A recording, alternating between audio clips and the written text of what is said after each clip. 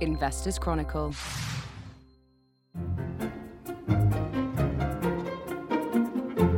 Welcome to the Companies and Markets Show. It's Thursday, the 21st of September as we record. The first day of autumn by some calendars, including mine. Today we are discussing two AIM stocks with potentially bright prospects and one struggling FTSE 100 giant. We will begin by looking at upstart consultancy Elixirr, which reported half-year figures the other day. Then we're on to our cover story this week. It's the return of our Income Majors feature, examining the future income prospects of the biggest dividend payers in the UK. We are going to discuss arguably the weakest of those payers, because those are often the most interesting companies. That's Vodafone. And to finish, we are going to run the rule over another set of interim results from scientific instrument manufacturer Judges Scientific. Before all that, though, I just want to flag that we've got a new podcast landing in your feed next week, the first in a series of monthly conversations with the ISA millionaire Lord John Lee on companies he holds or has an interest in, as well as broader economic, market and business trends, and the accumulated wisdom and lessons of someone with almost 7 decades as a retail investor. So look out for that. As for today, though, joining me are over the line, Mark Robinson. Hello there, Dan. Belated hello. Indeed. Hi, Mark. And in the studio, Arthur Sants. Hello, Dan. And on her birthday, no less, Gemma Slingo. Hi, Dan. Happy birthday, Gemma. Thank you. We're going to begin with you. Elixirr, a company you've covered. We had it in the ideas section recently as well as covering the results. But let's talk about those figures to begin with. How did they look at the half-year stage? Yeah, so it might be useful just to explain what Elixirr does, I suppose. Basically, it's quite a small management consulting firm that tries to rival the real big giants in the industry, I suppose. And it sort of frames itself as this challenger consultancy and tries to nab various talented people from the big companies. And so far, it seems to be doing very well. So it had its IPO in 2020 during lockdown. And since then, it's been achieving fairly consistent double-digit growth. So it had its half-year results a few days ago, and you saw in that revenue was up 23% to 41.1 million, and adjusted EBITDA was up 19% to 12.3 million. So it's doing pretty well. Margins, by their very nature, are very wide because they can charge a lot of fees for what they do. So yeah, it's an interesting company to look at, I think.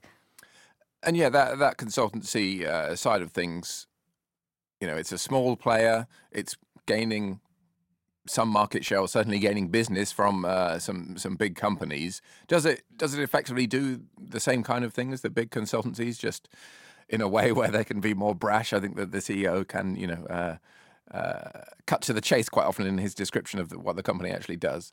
Yeah, so it depends a little bit on who you're comparing it to. So Accenture is one of the big consultancies that's actually listed, so it's in the US. But that one actually has a lot of its business based in companies like India and the Philippines, and it does lots of outsourcing work as well as sort of the famous consulting projects. Whereas Elixirr is more like a strategy house, I suppose. So it focuses on projects like, improving someone's business model, improving their operations. They go in and try and sort things out. Originally, it focused quite heavily on the financial services sector because that was the area its CEO was most familiar with. But it's gradually sort of been expanding its reach and, acquiring more and more impressive clients, I suppose. Yeah, some of those clients, I think, LVMH, Diageo, Burger King, Tesla. So certainly companies you've heard of. Obviously, we don't know exactly what they do for them, but those companies see something there. With these kind of businesses, though, the question is always about staff. It's a people business. It's about retention on one level, also about the ability to scale up. Is that business is clearly going quite well still, even in these difficult times. Does it have the capability to scale up quickly? Is that going to be a test of how far it can grow? I think that is the big question, really. So its market cap at the moment is about £250 million. So it's not huge. And you have seen in the past companies trying to scale up and hiring lots of, bright new consultants and actually thinking, the work isn't necessarily there, and you end up with all these expensive employees and productivity starting to fall. So you saw hints of it in Alpha Financial Markets Consulting's latest results, where you could see productivity starting to waver a little bit. So that is a concern, I suppose. Another example, I guess, are the recruitment agencies who tend to go on massive hiring sprees and then really suffer when the work starts to dry up. But I don't know, with Elixirr, it's almost another side of the problem because they need to attract big names in the industry, I suppose. You know, they're trying to poach people from McKinsey or Bain or whoever it may be. And you need to have those big hitting partners in there in order to create the new work and bring in the big fees. So it's almost two completely different problems it's facing. They've got some, big names, or certainly people who've worked at these big businesses before on the management team.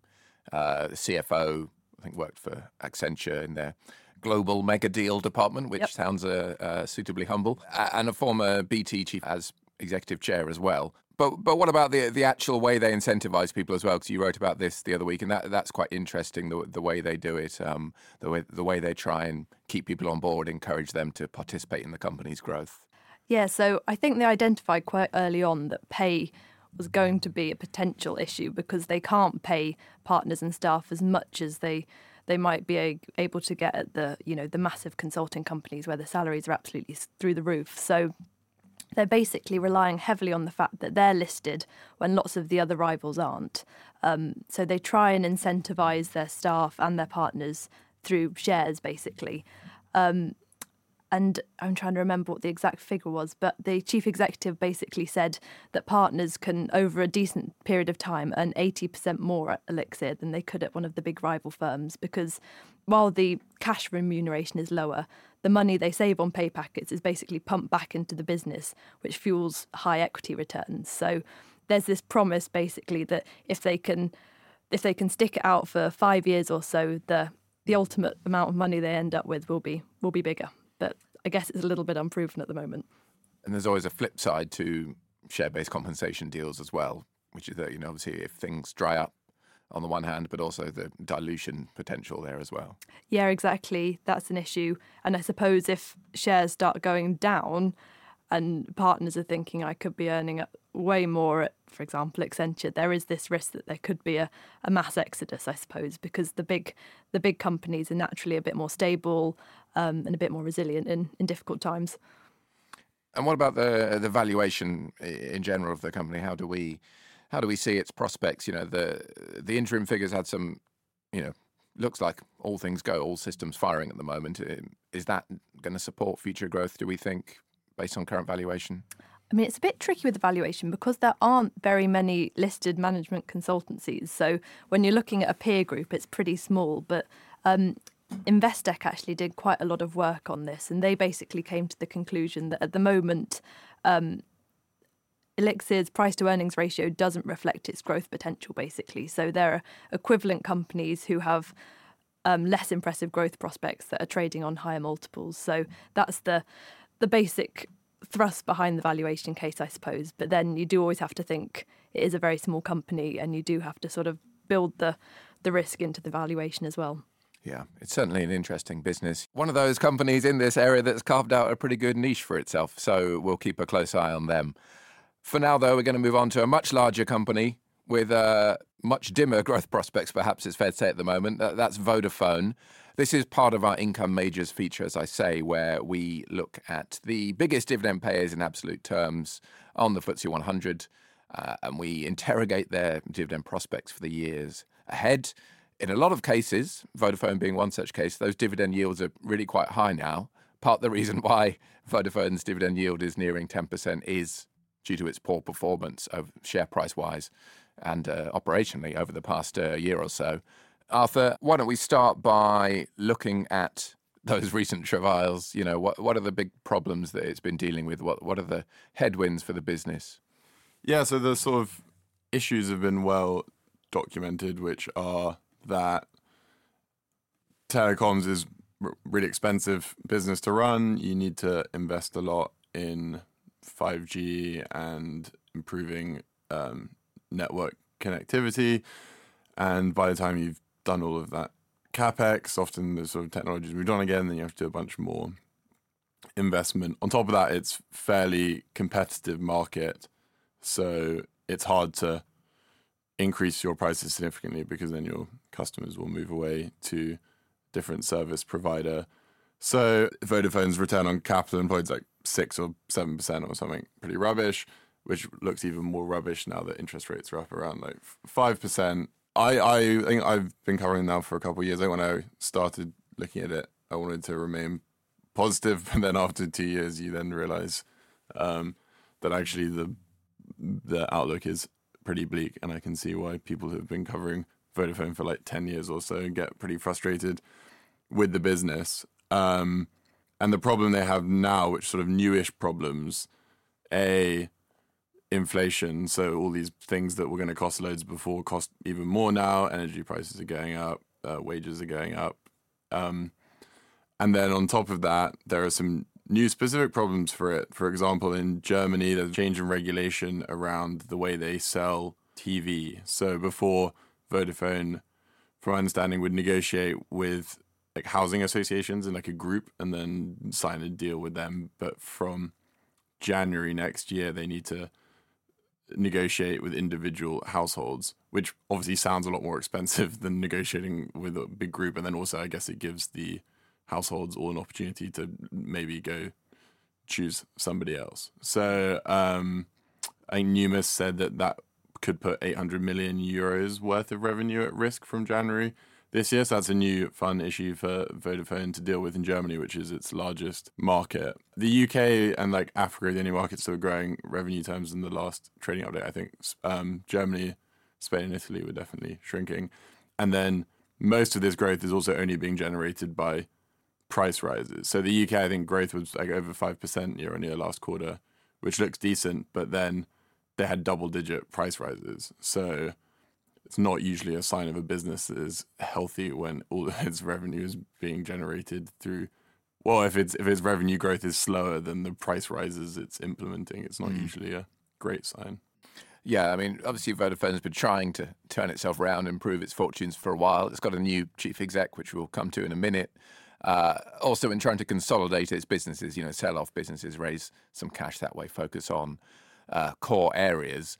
But we should probably cut to the chase and talk about the dividend. How safe is that yield? What needs to happen for that to be maintained? Dividend growth is maybe out of the question for the short term, but should we be concerned about a cut? Yeah, I think we should be concerned about a cut. The free cash flow it's generating is less than the amount it. Well, last year it was more because they disposed of Vantage Towers, but the forecasts for the coming years are not great. I think it needs to generate this dividend payment. It's like 2.4 billion a year, and free cash flow forecast for Numis, the broker, next year they were forecasting free cash flow of 1.9 billion, which is obviously less than 2.4 billion, and then it goes down to 1.7 billion for 2025 and 2026, which is even widening the gap between its free cash flow and its the amount of dividends it needs to pay. Numis is forecasting that it will try and maintain its dividend for those 3 years, and obviously at a certain point, if its free cash flow is below what it needs to pay out, either it's got to make disposals, which is something that people have been calling for, or it needs to probably cut its dividend. The disposals point, it seems odd because it seems like everyone wants them to make disposals.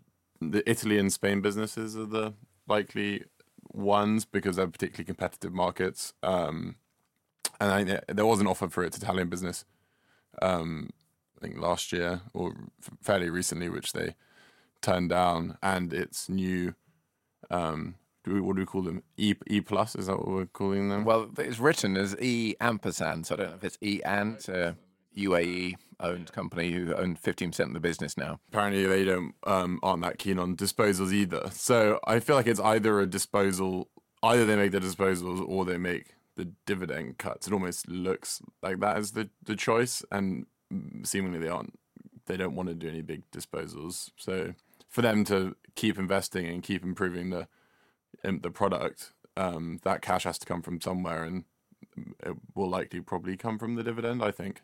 There are some potential tailwinds, though, as well, we should talk about. In the UK, there's the proposed merger of Vodafone with Three UK, which, is seen from the company's point of view, although they probably wouldn't say it this way, as lessening competition and giving them a bit more of a competitive edge by, merging the big four mobile operators into three, one of them being the Vodafone Three combination. That's quite an interesting test case as well for competition authorities, really, isn't it? Because that is being looked at by the CMA. Previously, the previous deal, the O2 merger deal with Three a few years ago, was blocked. Does Vodafone have a chance of getting this through? Can that give it some growth prospects if it can start, having a bit more of a foothold in the UK market and a bit more dominance there if that does go through? From a regulatory perspective, just from the outside, presumably, if the aim of regulation is to create a good product for the customers, which it should be, this deal looks like, at least from the outside, probably should be okay, because the returns in this industry are so low and these companies are struggling to invest in their products and make their products better. If the only way for them, like with a 6-7% return on capital, and if the only way for them to make money and be able to invest in these products is therefore to be a more consolidated market, the consumers will, I guess it's a trade-off, right? Because they can charge higher prices if it's a more consolidated market, but the consumers will end up with a better product. And actually, in the announcement of the merger, they made an effort to sort of outline, I think it was £6 billion worth of investment in 5G over the next 5 years, and making sort of those investment promises would presumably to try and get the regulator on side, and say, hey, look, we're going to spend all this money to improve infrastructure in the UK and improve communication infrastructure. And countries and governments like to have better communication infrastructure because it has all those good sort of positive externalities of being able to connect people with each other and all the benefits that come from that and running businesses, etc. So you've got to think, given that these companies are really struggling at the moment in the current market conditions, that some consolidation is necessary and will be allowed. How much that will? So I think the UK is its second largest market. So having consolidation there and improved returns there will make it a better. Will improve its prospects, but obviously that will also come with all of the free cash flow commitments needed to do all of that investment. So if we're on sort of back onto the dividend topic, which is what the income majors is all about, if they've got to invest significantly in the Three merger, then that's potential money that would be handed out in dividends that will need to be held back to invest in 5G and improving sort of its capital base. Yeah, that decision is still, I think, some time away. The decision on that merger, there may be concessions as well there. But yes, as you say, the price hikes would definitely be, I think, what the CMA is looking at too. I think Vodafone, as with a lot of UK companies, put through inflation plus 3.9% last year. So customers, even if they have an eye on the long-term benefits of better infrastructure, are definitely feeling the pinch there. So we'll see on that one. Mark, why don't I bring you in on Vodafone? What are your thoughts on its turnaround potential? It's not even early stage turnaround, is it? Because, the turnaround hasn't really begun. But what do you think about its prospects? This is a long time in the making as well. It seemed every reporting season, when we look at the results as well, it's not even a case of jam tomorrow with them. They seem to be. It's very difficult to define their business model. They seem to have trouble doing it themselves. If anything, the continued rollout of 5G stands as a sort of something of an impediment in terms of their financial prospects as well. I was interested to listen to Arthur's comments about the CMA as well and the likelihood of that deal going through. I would have thought on the face of it that was fairly unlikely as well. beyond selling off any more assets, it's difficult to see how they're going to be able to boost those free cash flows as well. So the income prospects are questionable, to say the least. Yeah. Well, while we wait for a potential dividend cut, you can get a 10% yield. So there is still an attraction for the short term, shall we say. That's a very superficial way to look at it. We should finish on this segment though just by talking about the new chief exec, Margherita Della Valle. Arthur, what do you think she's going to be doing much different from Nick Reed? He was focused on selling off some parts of their business. She's got a lot of big shareholders influencing her as well. We've spoken about the UAE. There's also Liberty Global. There's a French telecoms guy in there as well, whose name escapes me. Is she going to do much different? Can she do anything different other than keep trying to wring what she can out of the existing assets and sell off a few of them?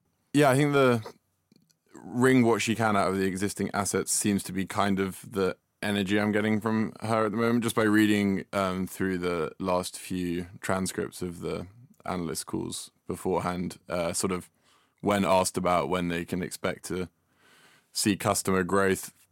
It wasn't something I think she predicted imminently, and seemed more concerned about generating as much profit out of the customers they still have around in the short term.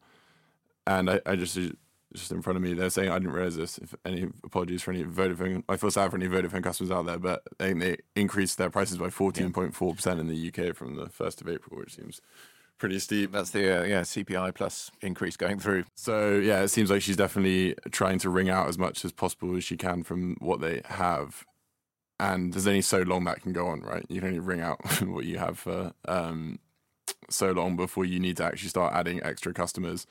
And eventually, I guess you'll have to change her attitude towards their growth prospects, which are probably sort of limited to Africa. But at the moment, it seems like she's just trying to wring out what she can from Europe. I don't know what. I guess the change is like maybe they just needed a change of face and something else to show the markets, or that people are just markets seem to have become a little bit fed up with Nick Reed, and he's not delivering on the prospects. But whether she'll have a Margherita Della Valle or have a better chance, I guess time will tell. That's an annoying phrase, but we'll see. It does seem to me that it's a group that's in sort of a perpetual state of redefinition. This is the difficulty I've always had with the stock as well.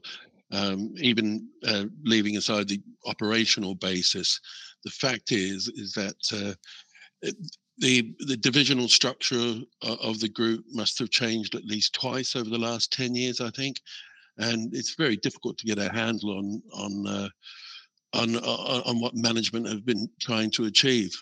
It's unwieldy, and we'll see that when we compare it to the next company we're going to speak about as well. Yeah. Well, yeah, we'll leave Vodafone there. It's a difficult case. Again, on a very superficial level, you look at share price down down a quarter in the last year, down half over 5 years. You think there's got to be some value to be unlocked there, but the question of how to do that is still escaping most people at the moment. But yes, as you say, Mark, a very different company in our final segment. That's Judges Scientific, the scientific equipment manufacturer, or perhaps more accurately, the purchaser of scientific equipment manufacturing companies, because it does like a buy and build strategy. Well, that is its strategy. But let's talk about the interims first of all. The half-year figures out the other day. What did you make of them? On the face of it, they were pretty good, actually. There was a statutory earnings loss, but this was entirely down to amortization costs and also contingent liabilities as well. You might say that's that's going to be a regular occurrence given the group's strategy itself. But looking at the underlying figures, profits are up by a third, £12.8 million. There was a decent hike in the operating cash flow as well, and that came on the back of an improved conversion rate. that's significant because the company, its products actually are highly specialized, extremely expensive, usually running into six figures. And it's not this, the kit isn't the type of things that goes to the market every day. So as a result of this, you tend to get rather lumpy revenues because recognition is a factor, and it was in these set of results too. They also pointed out that the order intake had increased significantly during the period under review, and I think that stretches out to around about 21 weeks now, which is, that's decent revenue visibility.